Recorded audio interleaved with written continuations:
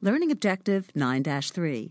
Identify the limitations of the immediate annuity and some of the ways to address these concerns.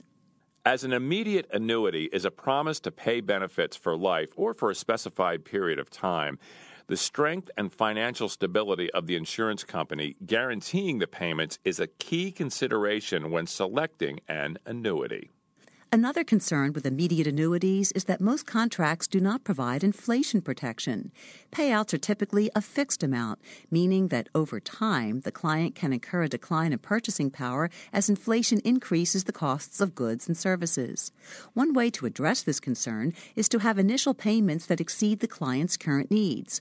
Another solution is to purchase an annuity with a cost of living rider. An additional concern is that once the client has begun to receive periodic payments with an immediate annuity, there is no access to the account balance if the client suddenly needs additional funds. To address this concern, several companies offer products that allow lump sum cash withdrawals in limited circumstances. If a client takes advantage of this feature, it will result in a downward adjustment of future periodic annuity payments. A related issue is that the annuitant may need additional funds to pay for long-term care expenses.